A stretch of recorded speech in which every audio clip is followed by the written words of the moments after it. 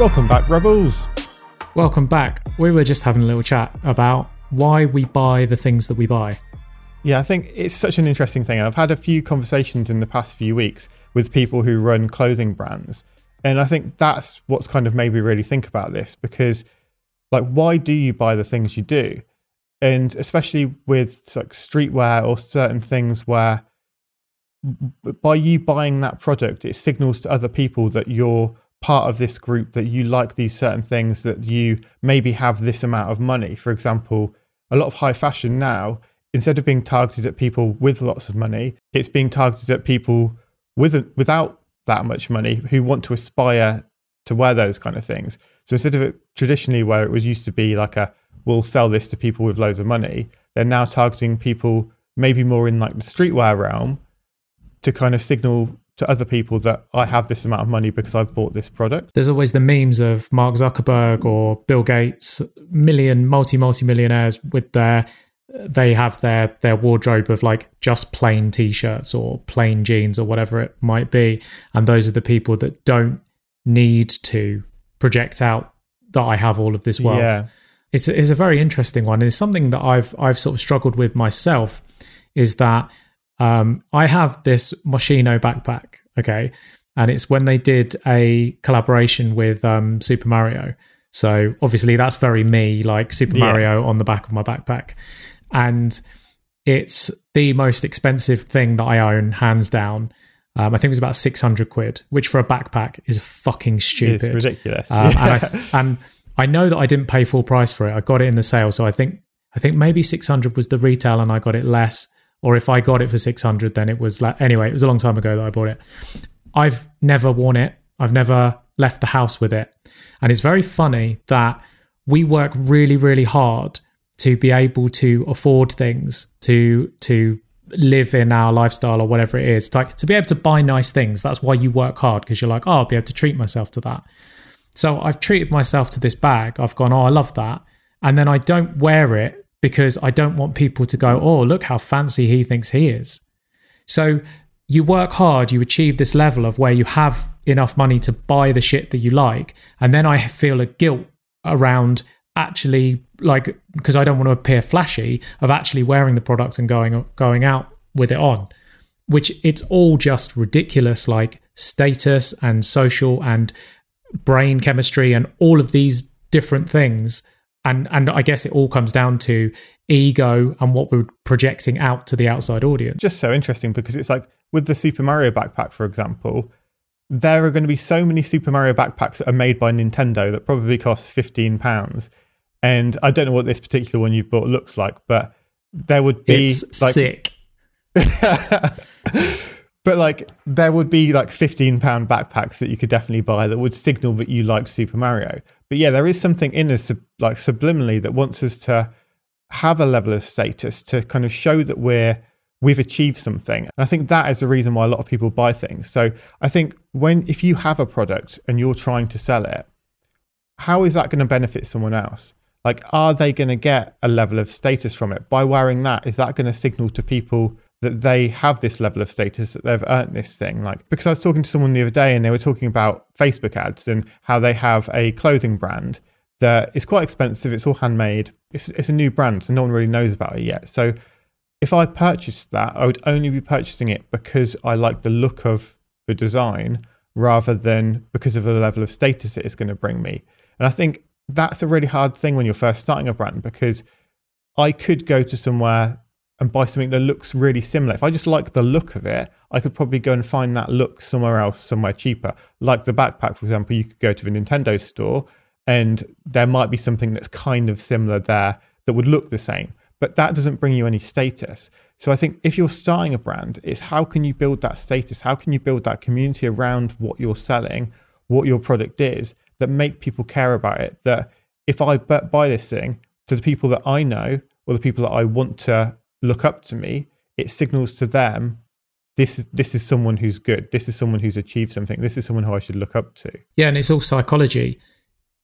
If you look at a brand like Palace, who they've grown massively over the past few years, they don't ever have sales because they don't. I guess the understanding there would be we don't ever want our product to be seen as cheap. And we don't ever want, like, when you say to someone like, oh, I love your jumper, where did you get it from? And they go, we have this thing of like downplaying, and you go, oh, I got it in the sale. Yeah. I got, it was cheap. And Palace don't want that. They're like, yeah, I got this t-shirt. I spent 60 quid on a fucking t-shirt. It's like ridiculous. But by doing that, they've built this, and I guess it is mostly amongst kids who are trying to flex, but they've built this kind of mystique around the brand of like, it's not cheap. It's never cheap. It's always like super expensive. I was watching something the other day, and they were talking about how Apple continue to make themselves seem a luxury brand, even though now they've got things like an iPhone SE, which is actually relatively affordable. And when they released their new kind of like Apple Tower, like, I don't know if you've seen, but like you can buy wheels that go on it, and each of the wheels costs something like £500 for a wheel. Like, it's so ridiculously expensive, but it was almost a tactic by them that by making these wheels so stupidly expensive, it shows that they still are a luxury brand, because not everyone can afford these wheels. And the only people who are really going to buy them are people who are just going to want that little bit of status to say that, look, I've got this amazing new computer and I bought the wheels for it as well. It's kind of like completely unnecessary, but just this little extra on top just shows that this is a luxury product that not everyone else can have. Yeah, ever since we did the episode with Rebecca Henderson, which if you've not listened to, I cannot more strongly recommend one of our episodes to go back and listen to. But that chat has fundamentally changed my thinking. Like I'm thinking about so much of the stuff that was raised in that conversation and talking about purpose. And for me, I think, and I think a certain level of maturity comes as you get older, because I don't think these were things that I would have considered when I was younger. But I think having a purpose around your business and around your brand, that is the most important thing, and that is what's going to get buy-in from your audience. And if you're trying to do, this is not the podcast, this is not the Get Rich Quick podcast, this is not a show that people should be listening to if they're just trying to make a quick buck. Like, if that's you, like, please don't listen, because we're not for you. Like, we're for the people who are trying to make an impact on the world, who are trying to do something positive, who are trying to bring value to people. They're trying to change people's lives through creativity, like through whatever practice they do. And for those people, I think finding their purpose and finding their why is so important. And you can do that with a streetwear brand. You can do that with, you can do that as an illustrator. You can do it as a tattoo artist. Like, whatever your thing is, it's finding your purpose, finding what you want to change about the world, weaving that into everything you do, every fiber of your brand. And that to me, it's like the brands that do that are the brands that are currently winning. They're the brands that are resonating, that are helping people, that are moving forward and doing great things in the world. Having that purpose, and those brands that do display a purpose really, really well, I think that's great. So before this show, we were talking about other brands and how they succeed when it's not based on this level of status. It's almost just a signal that I'm behind this thing.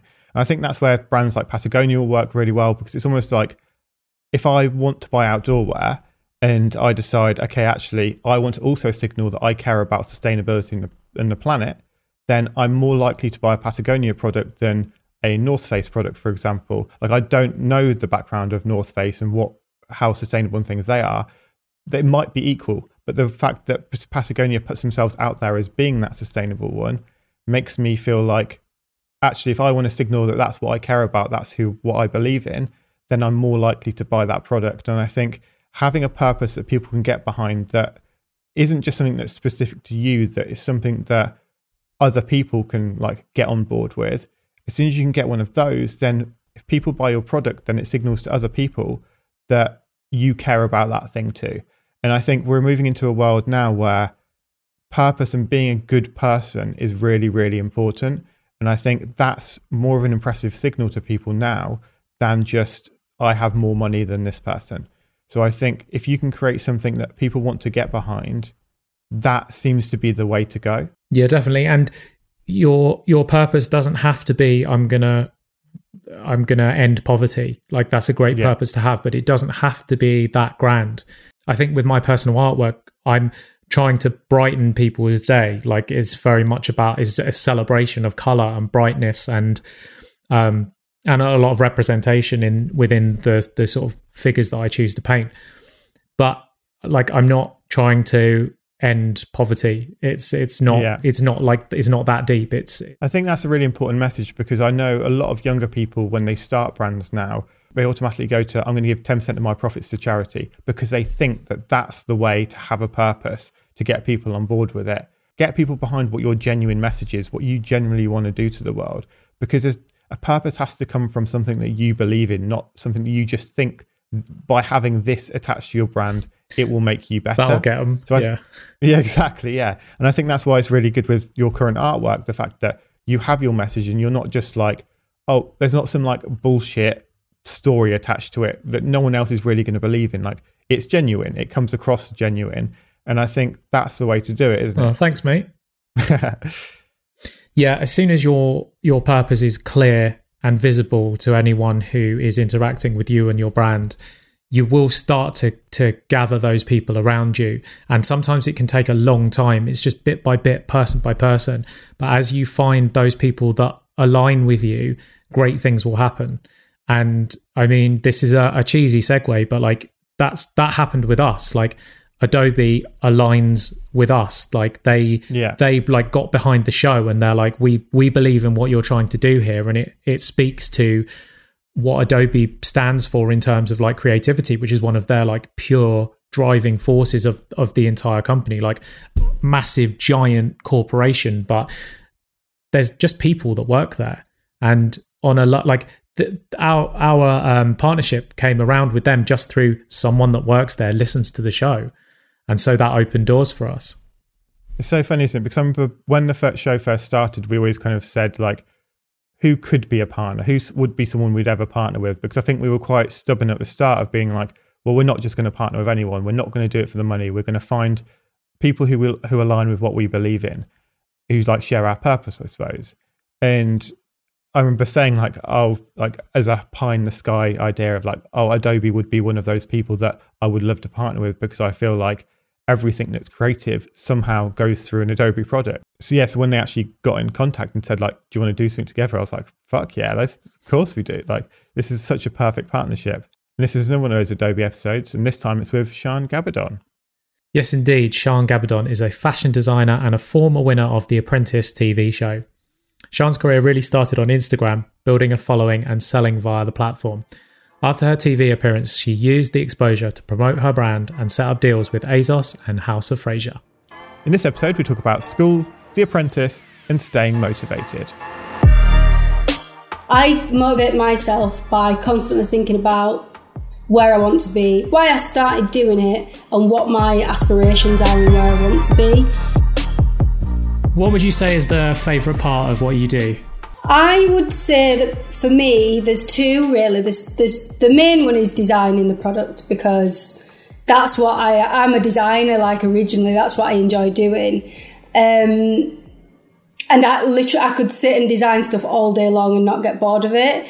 But then the photo shoot side is always fun, because as the designer, you get your product or you get your samples, you get it on a model, and then that's when it like actually comes to life. So I definitely say the photo shoots are always fun, and like it's not like a job when you're doing a photo shoot. It's just a laugh, and you've got the models and music on, and we've literally had about 3 shoots the last couple of days, and it's exhausting, but it's fun. So yeah, they're my top 2. Have you always drawn since you were a kid? I've always been quite creative, and then when I got to at high school, actually, I chose art as one of my subjects, and I'm really good at drawing, like just pictures. So I drew, I think in my final, I drew a picture of Michael Jackson, and he like was peeling off his face, and he was the young Michael underneath. It was sick. I thought it was really good. I've always been quite creative and good at drawing, but I can do like black and white sketches of people's faces. Like I'm quite good at doing them, but I don't really do them anymore now. Was there anyone ever telling you kind of like that art would not, that your career would not end up involving art and design? Was it kind of seen as like, oh yeah, she's good at art, but that's not going to be something that she'll go into. You'll get a proper job. I never had somebody say that to me, but I always a little bit of me did think that, because I remember when I went to, so I did art at high school, and then I went on to do an A-level in it at college. The A-level in art at college was not what I thought it was going to be. It was a lot more like arty, and I just like drawing nice pictures, basically. Yes. But I remember being in my A-level art thinking, what am I actually going to do with some of the bits that I'm learning? I'm not really sure. I just like to be creative. And then luckily for me, I had the fashion side. And then I thought, okay, this is where I could actually make a career and make money out of it. But I actually think that in like college and maybe in high school, but like they should give you more advice on where it could lead to, like your choices, where they could go. Because really for us, when I did art, I didn't really know what I could do with it. I just like to be creative, and I picked that because I enjoyed it. I did English language because it was a subject that I knew that there was, you know, lots of things I could do with it. Whereas with art, I just kind of thought, well, I don't want to just do things to do them. I want to do it because I enjoy it. So luckily for me, I found my path. But I think for creative students, there should definitely be more like aspirational kind of things so that they know what they could do with it, you know? Yeah, because I feel like a lot of art in education is just kind of like you said there. It's like it never leads to a job. It doesn't tell you, well, you're creative, you're an artist. This is jobs you can get that involve these skills. It's like I'm at art school. It's like, yeah, I did it the same. Like I loved doing it, so that's why I picked doing the subject. And I remember like I would draw pictures, and then my tutor would be like, okay, well, to get this passed by the example, we now need to create like a meaning attached to why you did this. And I was like, well, I just did it because I liked it. And then she's like, yeah, but you're not gonna pass by just doing something that you like. So then she helped me come up with all these like different ideas of, well, I'm doing this because this means this. And it's like, it was all just like rubbish that we just like tacked on to the end of it. But yeah, I feel like art would be so much more useful if they said, okay, well, you could become a graphic designer. You could become like anything that's in the creative field. Exactly, because there's a lot of opportunity and there's a lot of things that you can do. It's just, I guess, knowing them. And I have the same thing when I did fashion at uni. I love designing and I love clothes and I love fashion. And then when I got to uni, I really struggled because my tutors were like, they wanted deeper meanings for everything. So they'd be like, why have you done this ruffle on this top? And I'd be like, well, it looks nice. And they'd be like, that's not enough though for us to pass you. Like, you need to tell us why you've put it in this position. And I used to actually think it were all a bit sort of, I don't want to swear, but like a load of rubbish. Because I used to think as sometimes as a designer, you just design what you think looks nice. So when I was at uni, I think the tutors got along with me, some of them, but some of them just were like, she has no interest in like the deeper side of fashion. So I was expected a 2-2, and I loved marketing. So part of the degree was like designing a collection and then you'd put it to market. And I had quite a good tutor. Well, she never really were in, so I just did my thing. And then I got to like the final year, and I thought, if I like push the marketing, hopefully that'll bump my grade up. And I literally, when we had the hand-in day for the marketing, I had a box full of like, I did branded cupcakes, I did all kinds of shit that no one else had really thought of. Everyone else just had like little booklets that they'd handed in. And that grade bumped me up to a first. So I came out with, I wasn't even expected a first. I think there were about 4 people in the year that got first. And that was literally just because I smashed the marketing part. And it were only a small section of the degree. But yeah, I don't even know how I got onto talking about that, but it just literally was like... But it's so important though, because firstly, I think the designers who put a ruffle somewhere completely where a ruffle has never been put before, they're the designers who make waves because they're doing something new and they're going against the grain. So the way that they're teaching you of like, but that's not where we put it, is like that seems crazy anyway. But then by you sort of going, okay, fair enough, holding your hands up, and then going full on into the marketing, it's like, in order for you to have a successful career, like they should have put that marketing course on the same level pegging as everything else, because that again comes back to exactly what we were talking about of like equipping kids to go out into the world and make money doing what they love. If you don't have the marketing side, then you're screwed. Yeah, I completely agree. I think it's a funny one, I think, with degrees in general, because you know, like for me, I thought, had I have not like stepped that my game up in that marketing side and I'd have ended up with a 2-2, that's a massive difference from a first. And, you know, I don't know whether I got to where I've got because I got a first necessarily, but it definitely helped me get where I have. So the jobs I had, I got marketing jobs straight after, and because they knew it was such a high percentage, it helped.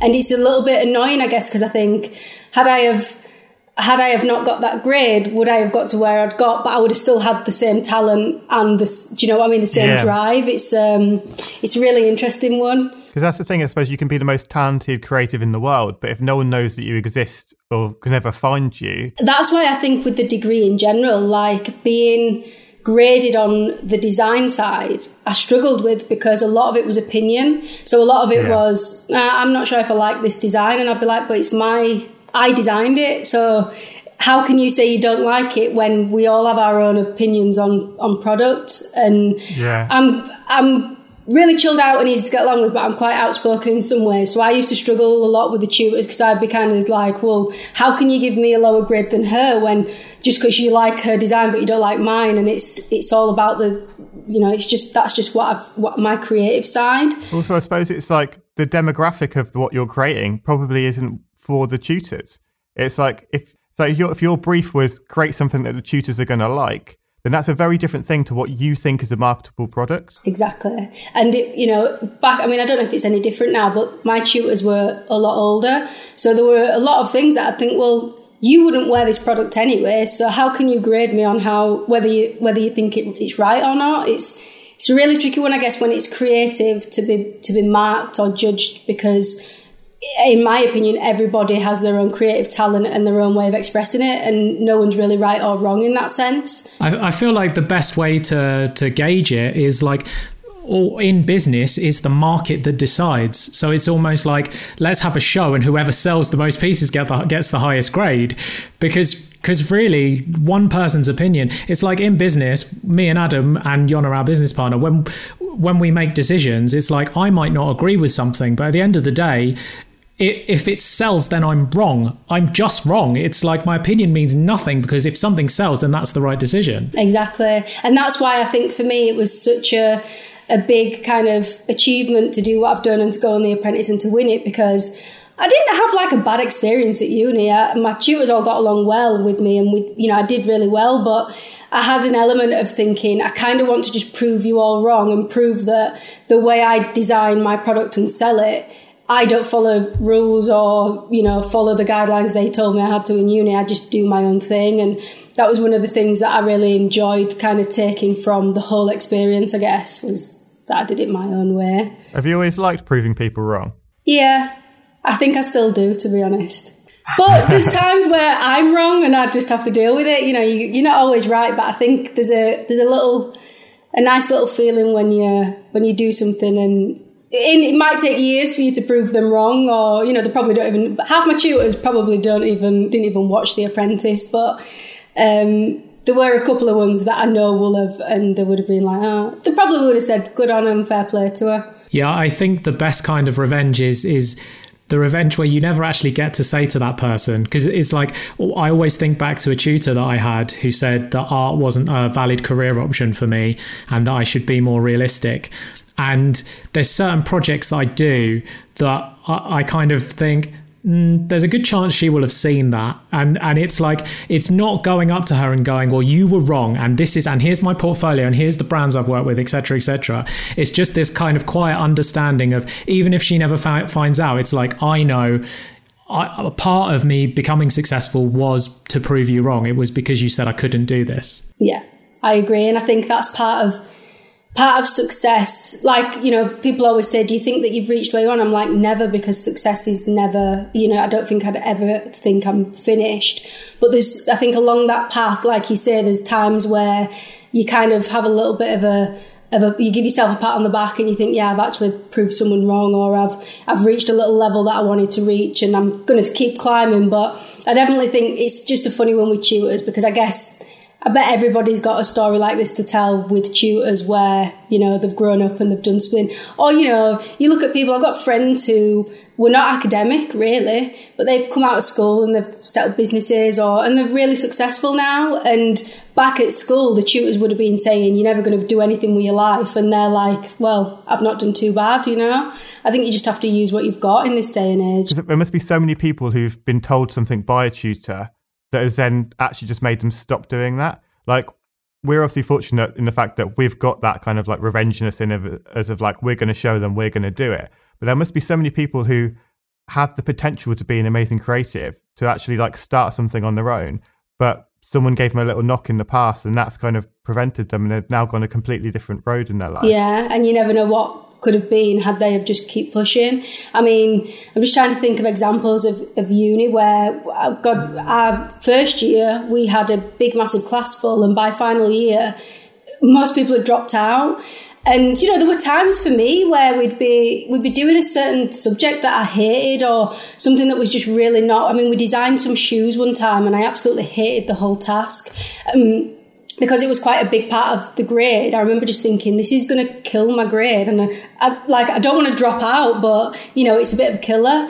But I think the other side, I guess, then to that is, as a character, I always talk about this when I do like speeches, especially to kids. And I say, if you get knocked back or a tutor tells you can't do something, I know it's really cliche, but don't stop there and don't think that that's it, then I'll just change and do something else. Keep going and prove them wrong. Keep going, and you might fail, but at least you tried it. And at least when you get older, or when you can say, well, I tried it and I didn't give up. Because I think it's true, if you are that easy to say, oh, well, I'm not going to do it then maybe it's not for you, because you've not got that kind of drive to keep going. Yeah, and I think the thing we talked about with the shoes, like, you didn't enjoy doing that, but I think it's good the fact you did do it, because then now you know you don't enjoy doing it. I think that's really important, is to try loads of different things, because you don't know what you might love. Like, you might have done that, like someone else might have taken that course and thought, shoe design, I've never thought of doing this before, but actually I love doing this. And I think if I'd have got to that part of the degree and I'd have given up, then, well, I wouldn't have probably been here now. And once I'd done the shoe task, all my other bits I quite enjoyed doing. So it was like, okay, I just needed to get over that one hurdle that I wasn't that keen on, but I've tried it. I didn't like it. I'm probably never going to design shoes. But, you know, I've got my degree, and it was worth kind of the couple of weeks worth of hassle that I had of doing it. So after your degree, did you say you went into a marketing role? Yes. So I did the fashion degree and I got my first, and I actually really wanted to go straight into fashion. And I had a tutor, I talk about this a lot as well, I had a tutor at uni who basically said, without being in London, you'll never make it in fashion. And that was one of those that in my head I thought, well, maybe she's right, but I'm going to try prove her wrong, because I couldn't really afford to go down to London and I didn't do a placement at uni, because I kind of just wanted to get my degree done and then start making money. So I finished uni. I wanted to stay in Leeds. I actually wanted to learn more about marketing, because I did so well in it, and it was a small part, and I didn't learn that much. So I thought, if I get a job in marketing, I set up like my Instagram page where I was just designing bits. And I thought eventually then, if I want to set up a business, or I kind of have all the skills that I'll need. So I started to work for a company called Intermarketing Agency in Leeds. They work with like Adidas and Virgin Trains at the time, like big companies. And it was amazing. I got to like go on shoots and learn how things work. And it wasn't necessarily the fashion industry that I know and am in now, but it massively helped me understand how processes work, and, you know, just the kind of the way things would work. And I still use some of them things I've learned now with my brand. And then from there, I started to work we have Asda House headquarters in Leeds. And I started, I wanted to learn a bit more about the digital, like the media side. So I started to work kind of for Asda House. Absolutely, I don't want to say hated the job, because I loved the people I worked for, but it wasn't what I wanted to do. But by that point, the business was kind of running in the back, and that was paying my bills. And the way I kind of set the business up was very kind of gradual, and any money I was making was just reinvested. So I thought, well, I can keep working full time I was getting up early, doing the business, doing bits kind of on my break, and then coming home and doing it. And then the money was just going back in. And I thought eventually I'll get to a point where I can leave the job. And that was the point, to be fair, where I went on The Apprentice, and then The Apprentice led me to win and to leave the job, and I'm here now. But yeah, I've had quite a journey, to be honest. I've worked in media marketing, and now I'm fully in fashion, I guess. So what did a day look like for you at that point? Like, were you kind of working all day and then coming home in the evening and working on your brand? So I still do it now, to be honest. I still get up early, but I'd get up at, say, like 5. And when I first set up, I was making the bikinis myself. So I had a spare room that was like a little sewing room. So I'd get up at 5, I'd have the orders, I'd be making them, trying to then get them packaged up and ready. So on my way to work, I'd pop them at the post office, go to work. If I had emails, customer service, I'd be kind of doing that on the side. And then I'd come home and be back on emails, back on designing and whatever else. And then the whole of my weekend was just spent doing the business. And then it kind of got to a point where, I mean, right at the beginning, we didn't have a website, so we was just doing everything through Instagram, and we was getting like DMs and stylists, and then we had to set a website up, which at the time I didn't really want to spend much money on, so I learned how to use WordPress and eventually Shopify, and everything just was really organic and low budget. Where were you learning this kind of thing? I did a course in London for like £200, and I learned the basics of WordPress. So the first website we ever had, I did the whole of it myself. I did a photo shoot, really low budget, with a guy I know. And to be honest, looking now, it wasn't even that bad. Like, it doesn't offend me now. And then Shopify, I didn't do a course or anything like that. Shopify, I don't want to say it's easy, but it's much easier than WordPress was. Yeah. So that just was a gradual changeover, and obviously it's completely different now, but I quite enjoy that. I know what I tried to do with the business was know every single part of it. So if ever I didn't have someone, or I didn't have that, I could do it myself, because that's one of the things that I think I didn't like, the idea of having to rely on people. And I think even now, one thing I struggle in business is not being able to like get stuff done myself. Yeah. Because people can be very unreliable. So I share that exact same philosophy of like, if you're doing anything in a business, like if you learn to do it yourself first, then at least when you give it to someone else, you know whether they're doing a good job exactly. or not. And what is hard is the fact that that person is never going to do as good a job as you in your mind. But it's just kind of thinking like, well, what they're doing is okay. It's good enough. You just have to let go, don't you? It's one of the hardest things when you first start, is that, I mean, I used to find myself like rewriting people's emails because a sentence wasn't how I'd say it. And it's such a stupid thing, but you have there's a certain point where you have to let go, otherwise you just go completely crazy. Yeah. And I think that's probably the biggest or the hardest part of my business was doing that and kind of handing it over and letting other people take over, because like you say, you kind of have to realize that no one's ever going to care as much about it as you, because it's my name, it's my business. But getting the right kind of staff and people on board who do care is so vital, because it's different from when I was working at Asda. I didn't enjoy the job, and I'd give it my all, but my heart wasn't in it.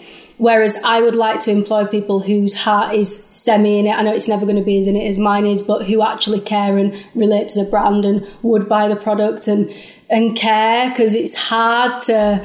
God, so many offices I've worked in where I've realised that people don't even care about the job. They're just doing it to make money and to pay the bills. And, I guess as a person, that's not me. And my staff, I'd like to hope, care about me and the brand. So yeah, and I think when people are job hunting, it's their responsibility to actually ask questions of the employer, because I think so often all they're thinking about is, I need to get this because I need to get a paycheck. And so they're just answering all the questions that the employer's giving them, and they're like, yeah, they're just desperate to get it.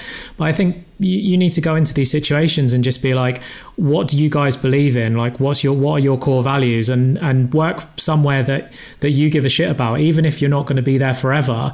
Work somewhere where you can learn something, work somewhere where you actually care what they're doing. Exactly. And I think that's why, you know, students and people that are kind of fresh out of uni are so keen and like eager. And that's one of the things that I've realised, that the younger audience are kind of, because they just want to learn and they want to do, and they've not worked, and they want experience, they kind of bend over backwards and they want to be involved in everything and every photo shoot. Whereas it's harder, I guess, when somebody's, you know, some people had worked in my old offices for years and years and years, and they'd lost that spark and that, you know, they just worked there for a long time. And for my brand, I need like energy and excitement and fun. So before the website was up and running, what were your Instagram tactics? Were you kind of creating a collection and then just posting out photos of it? Were you doing individual pieces and then posting? Like, what was your content schedule? It's so funny when I think back now to how much things have changed and how we work. But we, like, back right at the beginning, it wasn't even like I said, right, I'm going to have this full collection and we're going to put it all to market on this day, and then we're going to do... It literally was almost just, I made the odd little piece that I just had designed and I thought looked nice. I didn't think about a collection or the colours, or I just did it with what I could find as well, because I was using the local market to source the fabrics. And then when I started to get the interest, there were quite a few things that happened that led me the way I went. So like, we had stylists saying, I've got so-and-so going away and she wants this, but can she have it in black? And can we have this in leopard? And we kind of just said, yeah, we can source all the fabrics, and I did it. And that helped then, because I keep saying we, it was literally me. When I started to grow, I thought, okay, so we'll add in a black colour here and we'll have leopard, because leopard will always sell, and kind of built the range out that way. So it was very just like one piece here, one piece there, and then a cover up. And whereas now it's completely different than the way we used to work. But I actually am really glad that I did it that way, because it was never where I sat and, you know, I never left a job and said, right, I've got 10 grand that I'm going to invest and I'm going to go for it with this business. It kind of just grew, and I got to test the water, I guess, in a sense, because I didn't put any pressure on it. I just had the products and I thought, well, if they sell, they sell. If they don't, you know, it's fine. And they did. And it just, you know, it helped me get to where I got. At what stage do you transition into having, well, these are the same top in like 4 or 5 different sizes, and then also like knowing how much of each one to make and all of those kind of things? So that was another transition of the business, I guess, was winning and then going into mass production. Because what happened was it was all very kind of small scale, and then when we started to get a bit busier, I had staff who would produce the garments, so I had kind of a mini production line. But then once you kind of get into retail and you're doing bigger numbers and you're getting bigger bulk orders, there was no way of doing it that way, because cost-wise and whatever else, it just wouldn't work. So we ended up then obviously having to go into mass production, which is a whole, to me, that was a whole new field. And it's difficult to work out, well, how many, you know, you need, say, sizes 6 to 16. You might need bigger, smaller, whatever. It depends how you work. Then how do we split how many, you know, say we're going to buy X amount, how do we know how many size 6s to get and how many? And that was all like a huge sort of learning curve and a test to begin with, because, it was something that was new to me, and we kind of tested the water. And even now, you know, a couple of years in, where I say this to everyone, but we're in the strongest position we've probably ever been in, because everything I've needed to learn along the way has kind of come to this point. And because of the way the industry works, you're almost like a full year ahead with everything. So, for example, our next summer collection, next winter collection is pretty much sampled and we've shot it and it's ready for retail. So having to transition into the way that worked was like a whole task in itself, I guess. And we're only just about in the position where we're ready. And do you now have all the data, for example, like if you make a new line, like what sizes and the amounts you're going to make of each one? Yeah, a lot of it is dependent on the retailer, I guess, as well, and on what they order, and then we kind of will bulk it out based on that to what we need. But then from our own website data, we know what sizes we sell more of generally. And, so it's, that's what I mean. It takes a while just to test the water, and mass production is a whole different ballgame. Made to order in some ways is easier because you know what you're making and you can do it. Yeah. But to make the numbers and to get where you need to, I guess the retailers are what you need. So I think that's really important, because when you start anything, it's like you could spend so much time trying to work out, trying to guess, trying to do all the research about who you think might buy it. But then it's like, as we talked about earlier, like it's not until you actually release it, until you show it to other people,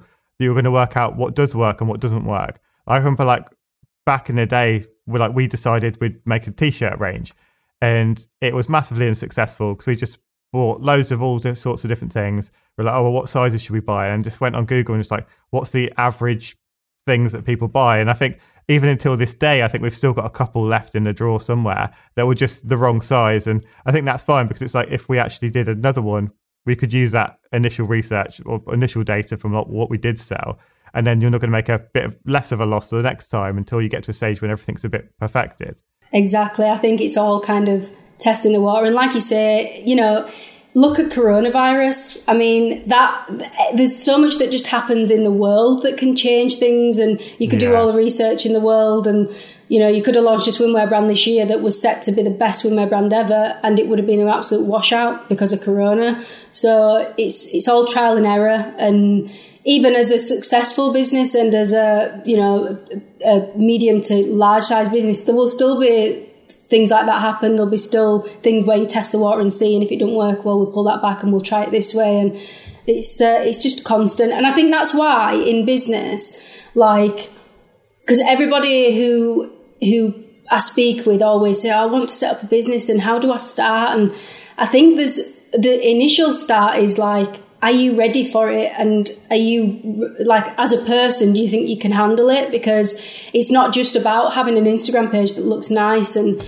posting pictures that look good. Like, it's actually a lot behind the scenes that you don't get to see. That's a pain, and it's drama, and it's hard work. So I think, but I'd always say do it, like, give it a try. But I think a lot of people are unsuccessful because they haven't got the drive, and they hit a hurdle and they kind of just say, oh, well, it's not going to work. So yeah, because I suppose a lot of times people will just look at someone's Instagram account and think, oh, well, her job's easy. She just goes to the beach all the time and gets some photos taken, and that's all you need to do to run a successful company. Yeah, and it's completely not. I think even with my Instagram, like, I'll post all the fun bits and, oh yeah, I'm on a shoot, or I'm, doing this, that and the other. But then I'm like, you don't see when I'm in the office at like 11:30 at night, stressed out, or, working on a project that's just taking all my time and barely going home. And like, no one really sees that because that's not really fun to watch, but it happens. And that's the reality, I think, of business. How much time do you get to still do what you love, the designing side, or are you being pulled away by the business a lot? I am pulled away quite a lot, but because of the way that we are with retail as well now, it kind of, I slot it in as like a pocket into my schedule. So I know that, whatever month I'm going to dedicate 3 weeks to starting the process of the designing, and by X date I need it ready. So no matter what's going on, that's always part of a priority. I think before even The Apprentice, I guess, when I started to grow, it was so hard because I was like trying to just do every single thing myself. I had the website, I was designing and making, and it just was like, God, you could be the fittest and healthiest person in the world, but your mental health would never be able to last working that way. So now, even more so, because I've got people that can help, I'm like, right, I'm going to have to let you do this and just hope that I can trust that you'll do it well. And I just kind of oversee. So from a lot of people that we've talked to, and I think it's something that I've really learned over, because we've had our business for like 10 years now, I think it's really important to make sure you're always doing the thing that you love within the business. Because I think it's very easy to become a manager and get a bit swept away with the whole business side of things. But I think it's important to always keep what you love as part of what you do every day. It's obviously not going to be 100% of it because you have responsibilities and other things. But I think it's really important that you never let go of all the design work, for example, because that's obviously why you got into it. Because I design it, I can't really hand that to someone anyway because it's my designs and it's a bit of me. And that's what I think kind of was an eye-opener, that I thought, well, you know, for instance, the website, I can do it all myself, but I can give somebody it to do and they can do the same job that I would have done. Whereas designing, for example, if I gave someone a task and said, can you design me some stuff, I'd probably get it back and think, don't think I like them, I'm going to have to redo them. So, but I think then aside from that, like you say, for me, I want to be doing what I enjoy, and I did this because I enjoy it, and I don't want to, you know, if I'd have wanted to be a manager as such, I would have gone down a different route. It's just doing what you enjoy, and I guess what you're best at too. That's how I see it. And I think with staff, it's the same. I like my staff to be brought in. If what I wanted them to do is not what they're best at, then let's see what else you're better at, and we'll let you do that if you're happy with it. That's how I just want to get the best out of everyone and get the best job done. In terms of marketing, is there anything that you learnt back on your course in the early days that you still employ now? There's the basic stuff, I guess, like... I guess because I'm quite creative, like I'd said when I handed in all my stuff, I literally went way out and just did every type of marketing you could think of just to tick the boxes. And I kind of use that in everyday life. Like, I like to try and do more than what somebody else would have done. So, for instance, in The Apprentice, with Lord Sugar, when I was kind of pitching to him the brand, I'd try to go above and beyond and like wow him. And that's what I kind of like to do, I guess, with everything. I want to be remembered, so I want to do something that no one's done, or, you know, take a cupcake with my picture on it so they'd remember who I am.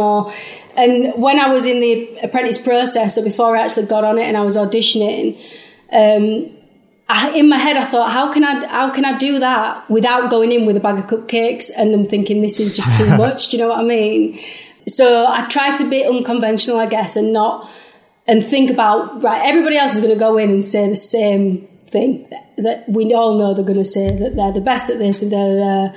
And I think I went in more just as me, and I wasn't trying to sell myself too much. I was just saying, this is what I do and this is what I'm good at. And I think that helped, because I think people go too overboard with it and then they become the same because everybody's going overboard. Yeah. So you have to kind of bring a bit of you and say, well, this is why I think I'd be good on the show or whatever. I think it's one of those things that so many people don't understand. They see what everyone else is doing and they go that way. And your gut reaction really should be, let me see what everyone else is doing, and then go the absolute opposite way. And I don't understand why not enough people realize that.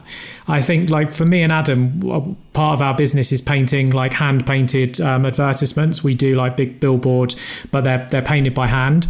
And I think the reason they work so well is because it's not expected. Everyone normally sees a billboard and it's just a normal poster, and so they walk by it because it's just background noise.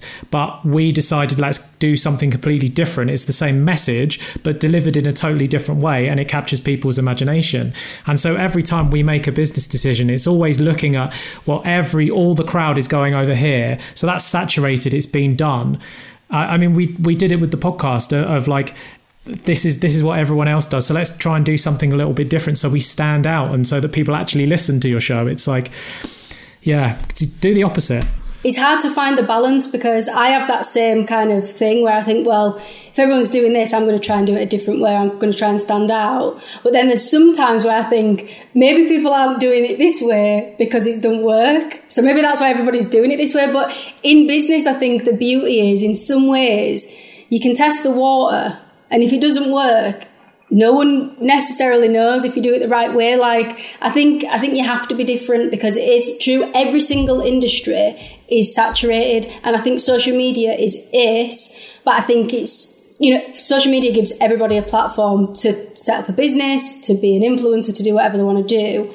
But it has meant, or I felt like it's meant, that everything has become saturated because everybody is suddenly doing it. Everybody owns a business, or everybody's, you know, got a clothing brand.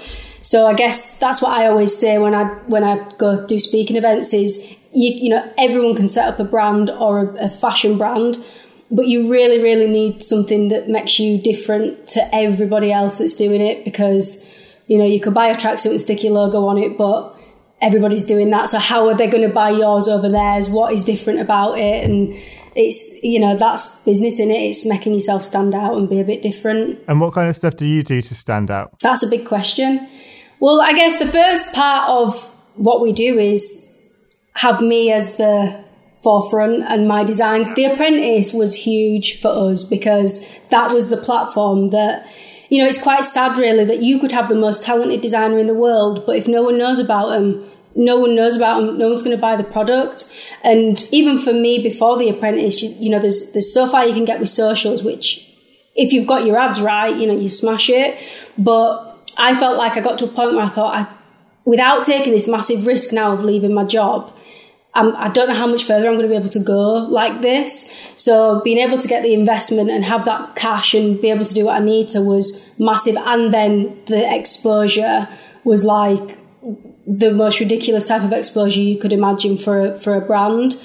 But I think what we're more doing now is looking at our audience and looking at as data and looking at, okay, we don't just want to be another swim brand, and we don't just want to be, we tried a bit of loungewear to see if it worked, and it did. So we're like, okay, that's a second revenue stream that if we do it right now and we properly promote it, and we've got a collection coming out soon that's like a sick collection. Whereas the one at the minute, I don't like to say it's not good because I'd never say it, but it was a very basic range that we just tested the water with. The new range is me, so it's got a bit of my kind of flair and a bit more to it. So, for us, it's kind of just looking at the market and looking at what works and what doesn't, and then bringing a bit of me into that design or into that swimwear piece, whatever it is, and pushing it and seeing how we get on. But I think the audience is key, and that's one thing that we've had quite a few years of knowing what they want and what they don't, and and pushing on with it. What advice would you give to people who are thinking about maybe using influencer marketing for their brand? I would say, do you know what? I think it'd depend on what the business was that they was going to be setting up or promoting.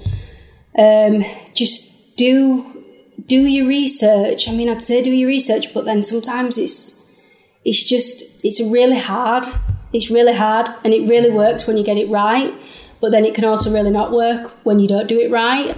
And you could do all the research in the world on some people and think, well, they're getting loads of likes and, they've got loads of comments and the engagement's great, but sometimes it just wouldn't work for your brand. So I think it's just making sure, especially if you're spending a lot of money on it, that you just make sure they're right for you first. It's a really difficult one. And, we've tried things that haven't worked, and I've thought this cannot not work because everything about this person is what we need, and it just doesn't.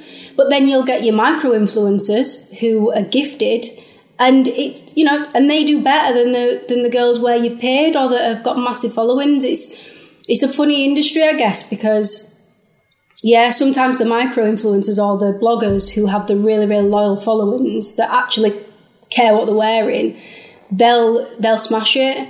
But then, you could get someone who's just come out of a TV show who's got a massive following and are super popular, and they'll get you all the press in the world and all the orders in the world. It's a really tricky kind of path.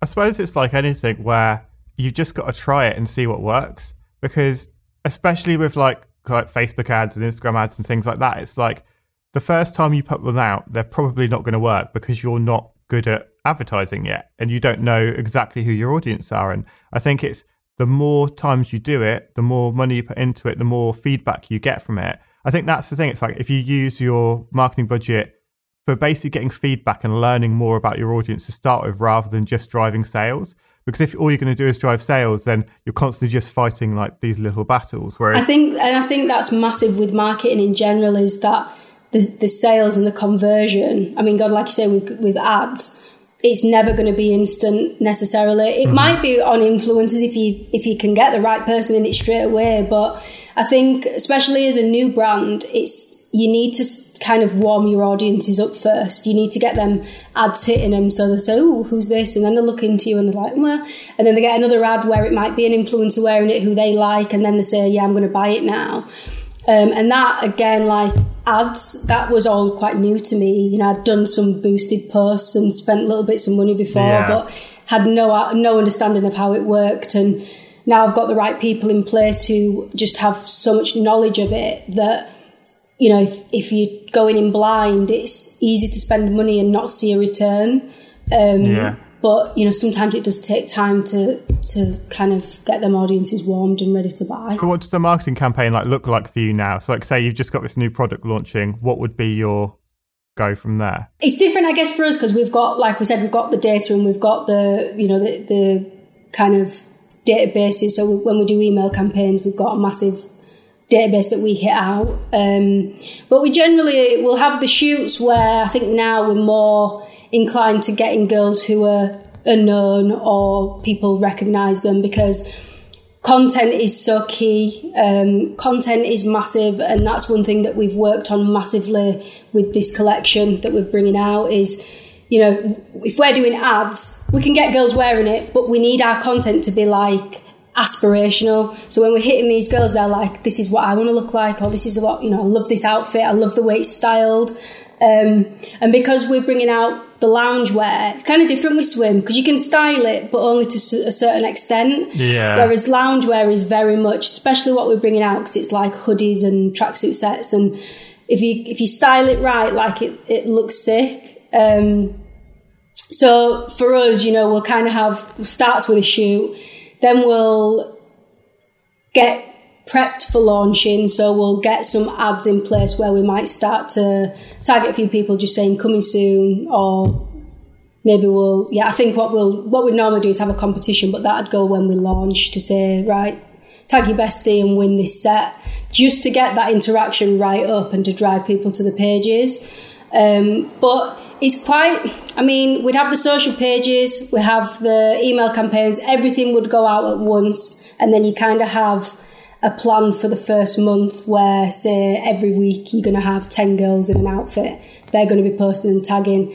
And even still for us now, you know, we've got quite a big database of girls and influencers, but we're still trying new things and trying new girls and building that campaign out. So, you know, it's not stale and we're not just using the same girls all the time. Yeah.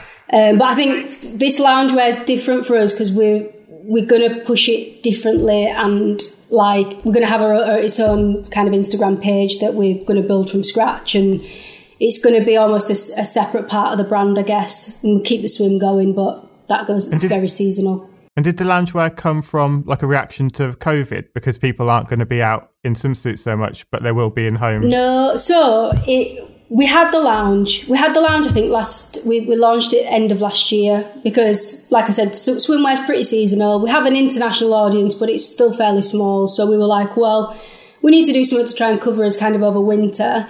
So we tried party wear and loungewear.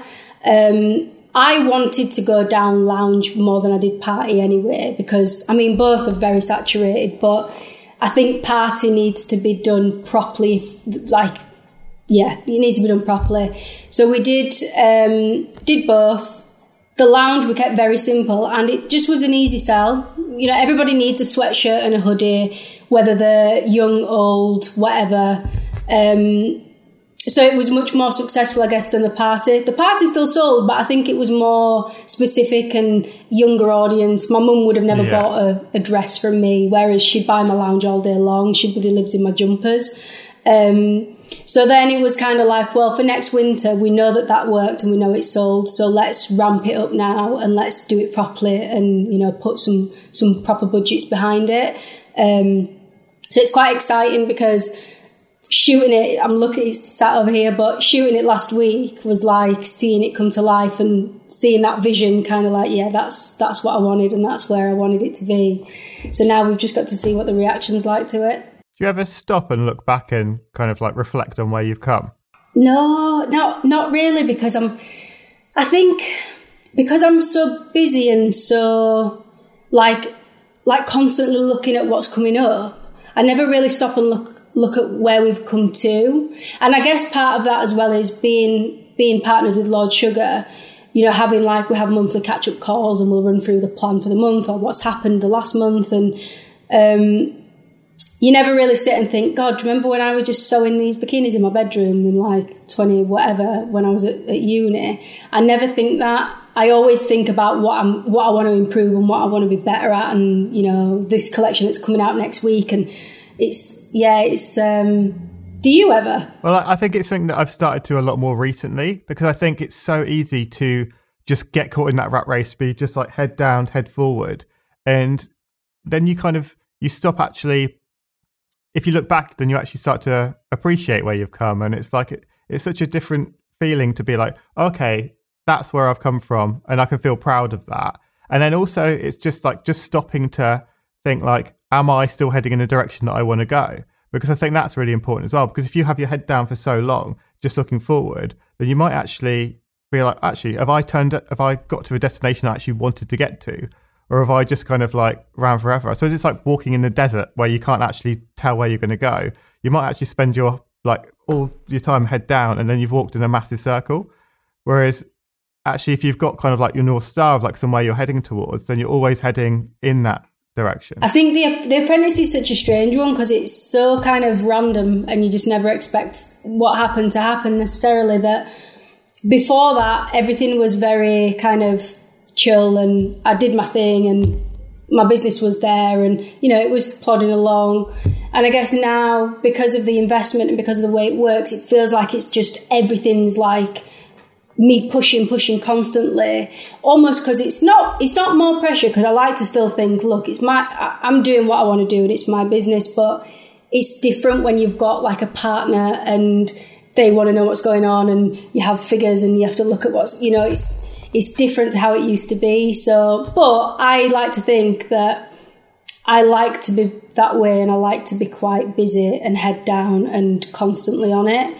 COVID, I had probably a week or two of just chill, like doing absolutely nothing. And by the end of it, because my boyfriend is a businessman and he's very much like I am, and we loved having a bit of time together, but then after a couple of weeks we were like, we just need to go back to normality now, because I'm losing my mind. Like I think being busy constantly, it's weird because you want to have a break, but then you have a break and you think, I just want to be busy again now. Like, I want to get back to it. I think it's always a nice way to get that excitement back. Like, I find so often I'll go away somewhere and I'll be like, great, I'm glad I'm on my way. And then towards like the second half, I'm like, oh, actually, I've had this idea now and I can't put it into action until I'm back in the UK. And it's like, oh shit, actually, now I really can't wait to get back. And it's good to stop, because I feel like it gives you the excitement to like carry on going again. Yeah, I agree.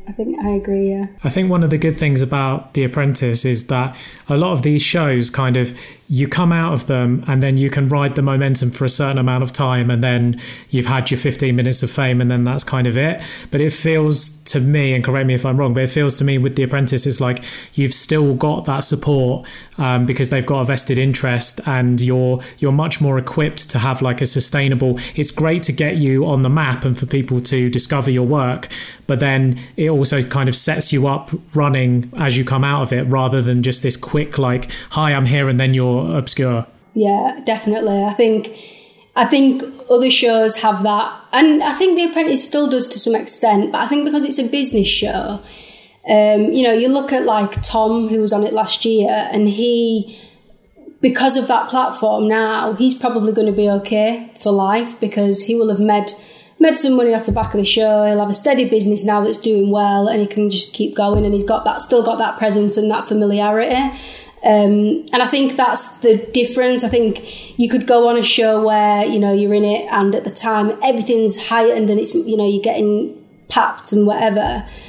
But then unless you set up your own business that you can keep up there, once that dies down, you're kind of forgotten about in a sense. Whereas it's quite nice that pretty much everyone on The Apprentice has a business. So if they've done it the right way, they can use that hype to still keep that business making money. Whether their own hype is gone, the business should still be all right. And they can use, that's one of the things, you think about the data that you get from the show and from like the finals, where your website just goes ridiculous. Your views and everything is just crazy. And if you can capture all that at that time, you've got that then. No one can take that away from you. Yeah. Whereas I guess on other shows it doesn't really work like that. Did you have your mailing list set up as soon as you were on the show, or was that something that came afterwards? You did? Do you know what? There's still things now though that I'm like, I wish I would have done this at the time, or because you're not really sure what's going to happen or how things will happen. But you do know that when it gets to the final that you'll probably get, like, when you post on Instagram, you get loads of likes and comments.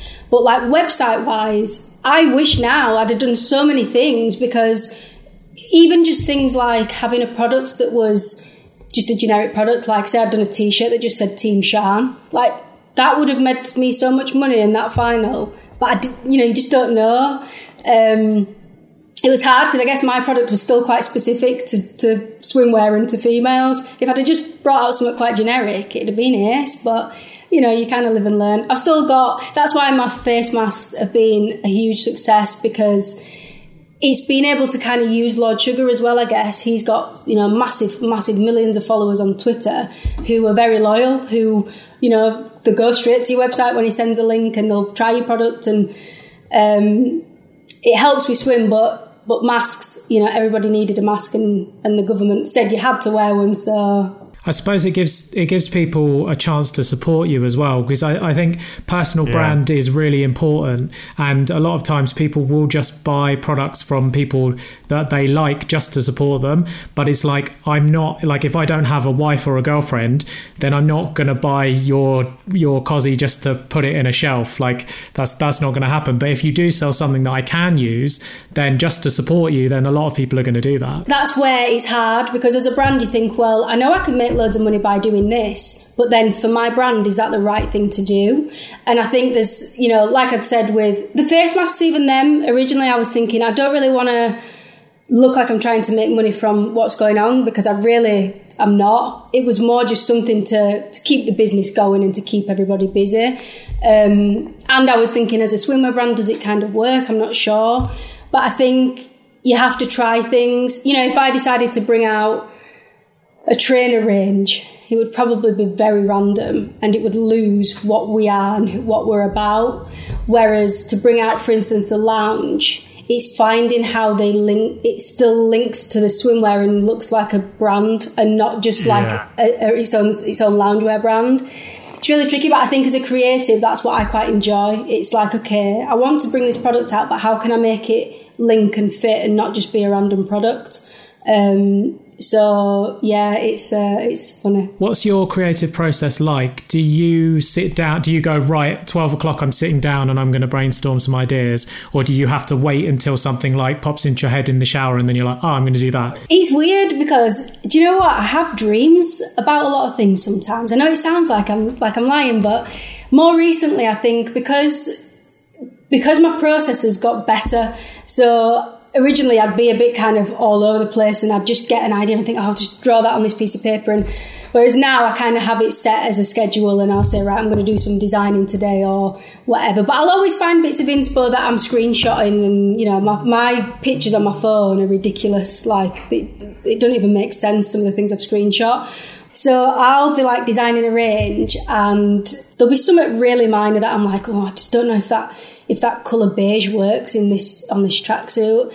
And then I'll dream about it and it'll be in pink and I'll be like, pink? It's better in pink, I'm going to change it. It's so weird, I don't know why that happens, but yeah. But my process now is very much more like, okay, at 12 o'clock, or today, this whole day is dedicated to designing. I'm going to sit, I'm going to make a mess on the floor, I'm going to get fabric samples and, you know, an inspo and just whack out some designs, whereas beforehand it was a bit more, my house would just have like shit lying around that was reminding me of things, and yeah, got a bit more of a process now. I think the whole sleep thing is really interesting because I think it's basically just your subconscious working out overnight for you. Like I was doing something the other night where it's quite an interesting thing actually. I'd never done it before, but I just started writing down my thoughts and just like sat there for like an hour and a half in the evening. And I feel like I probably shouldn't have done it in the evening because I just dreamt about it all night.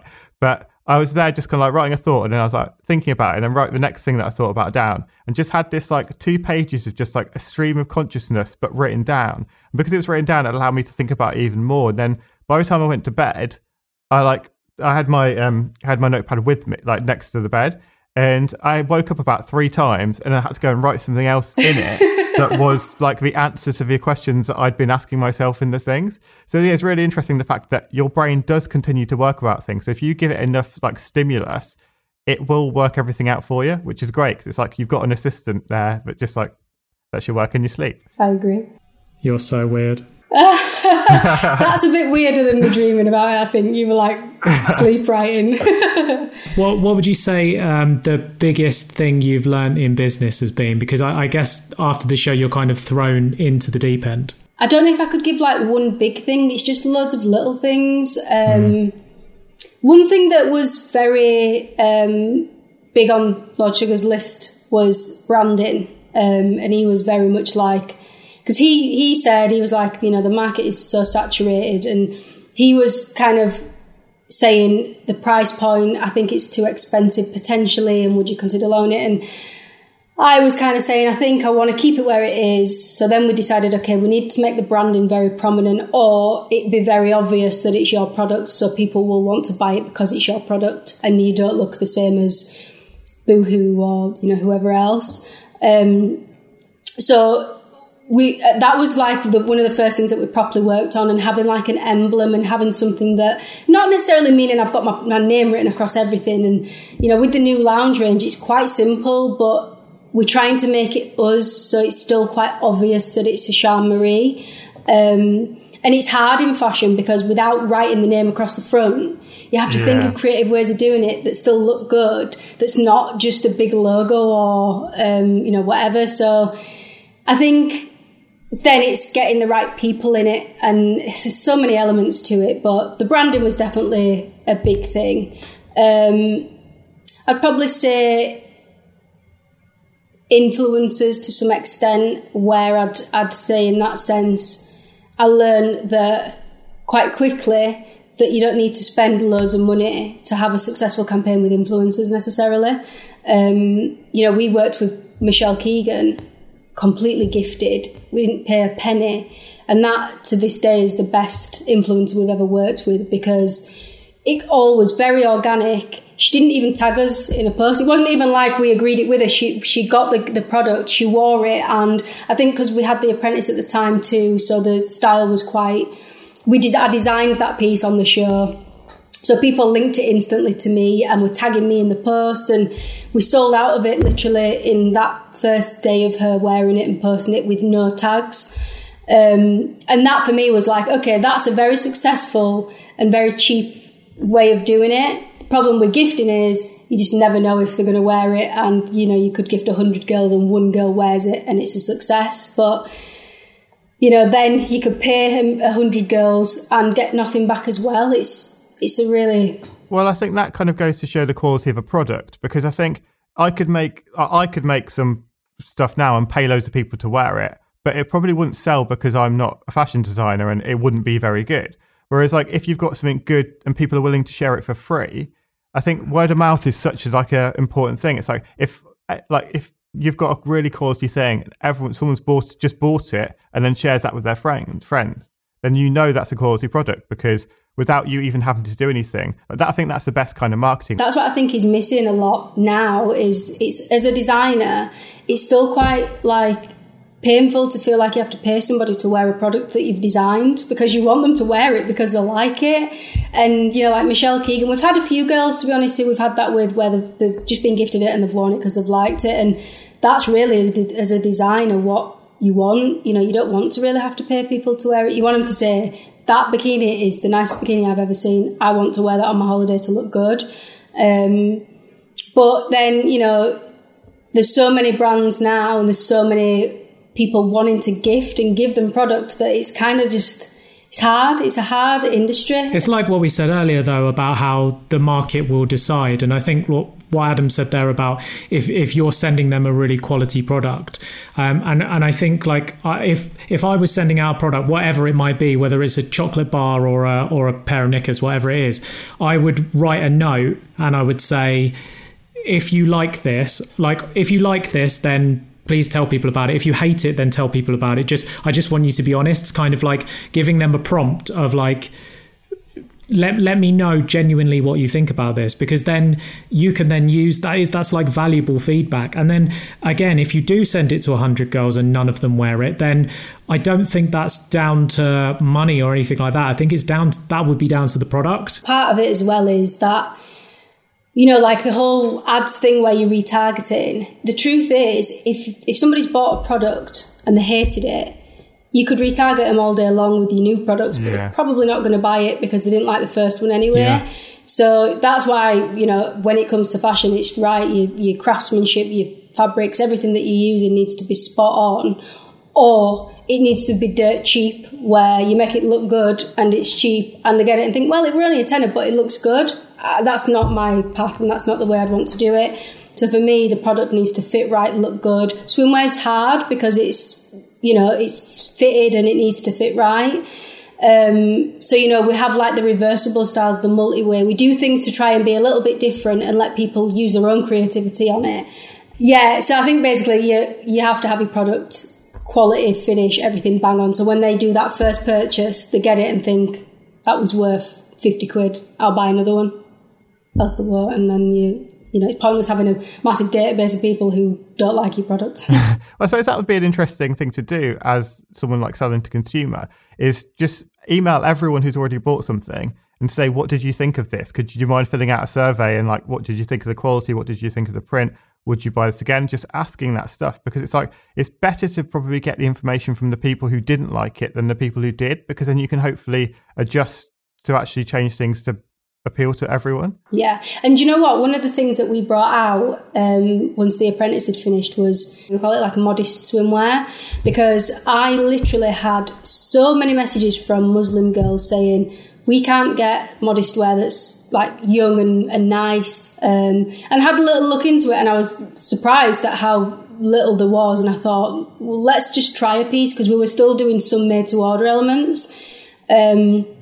We made one piece that was very simple. It had a little bit of like the Charmery branding on, and we've tried to price it fair, and it worked really well. And I felt like that was an instance where we used a little bit of feedback, I guess, and me just getting DMs from loads of girls. And I thought, well, that's what I like, that we could, even now, we can still be quite reactive, and we're not too set in our ways where we can't. If we want to just bring something out tomorrow, we still could. But I definitely think that was quite a big one for us, where we was like, let's just try it and see what happens. I think that's so important. I think if you're selling any kind of product, if people start asking you for it before you've even launched it, that's when you know, because the market's already decided that. They're already saying that we want this. And I think it works so often with people who are just getting started and they've got a product that they're doing something. And it's like a lot of people just make a product, force it out, whether people want it or not. But I think if people start asking, if you've got a personal brand and people start asking you for t-shirts with your name on, then start making t-shirts with your name on to give to people, because they obviously already want it. It's supply and demand, isn't it? It's the demand there for it. It's almost demand and supply rather than supply and demand, because it's like you don't want to just supply it and then the demand be there. It's like as soon as people start demanding it, then start supplying it to them. It's true. It's really true, because some people I know will be like setting up a brand and saying, oh, I want to do this, and I want to do this, I don't know, loungewear brand. I like this brand and I want to do it like theirs. And I think, well, there will be some demand there because they obviously are doing really well with it. But them customers are buying from them because they're them. So what do you think will make them buy it from you and not them? It still needs to have some edge to it. So it's like instead of trying to steal someone else's audience, build your own. So you mentioned very early on in the interview about how people should keep going and develop like a drive. You're obviously a very driven person. How do people motivate themselves and get that drive? I think it depends on their situation and what their goals are in general. So like I motivate myself by constantly thinking about where I want to be, why I started doing it, and what my aspirations are and where I want to be. And not just down to, I want to have a big house and a nice car, but more down to the success side, where I'm like, what to me is success and what do I deem as, okay, I'm now successful in what I'm doing. People would say to me now, you're very successful, and I'd say thank you, but I think I've still got quite a way to go with that. So, for me, the driver is to not fail. I don't want to ever look like I've failed and something's not worked, because even when something hasn't worked, I'll find a solution or a way around it. And I guess that keeps me going. Whereas some people, it would make them say, oh, I'm going to stop here then, I'm just going to leave it and I'll just go and work a 9-to-5 job. And I think that anyone who's kind of businessy and in that field probably has a little bit of that drive already. But to stay motivated, you just need to keep thinking about where do you want to be and how are you going to get there? Because if you're laid in bed all day or you're, I don't know, playing on your PlayStation all day and you want to become a millionaire, unless you're going to do it playing your PlayStation, which you probably could this day and age, like you need to be doing, like you need to be learning your talent and growing and, you know, keep pushing. Definitely. Boom. All right. Where can people find you online? So you can find me at www.sianmarie.com or on Instagram. Personal is at Sian Gabidon, and business accounts we've got at Sian Marie Fashion and at Sian Marie Lounge. So check out the new lounge Instagram. There's some nice pieces on there. Boom. Thank you so much. And thank you for sending us over lovely bikinis to wear.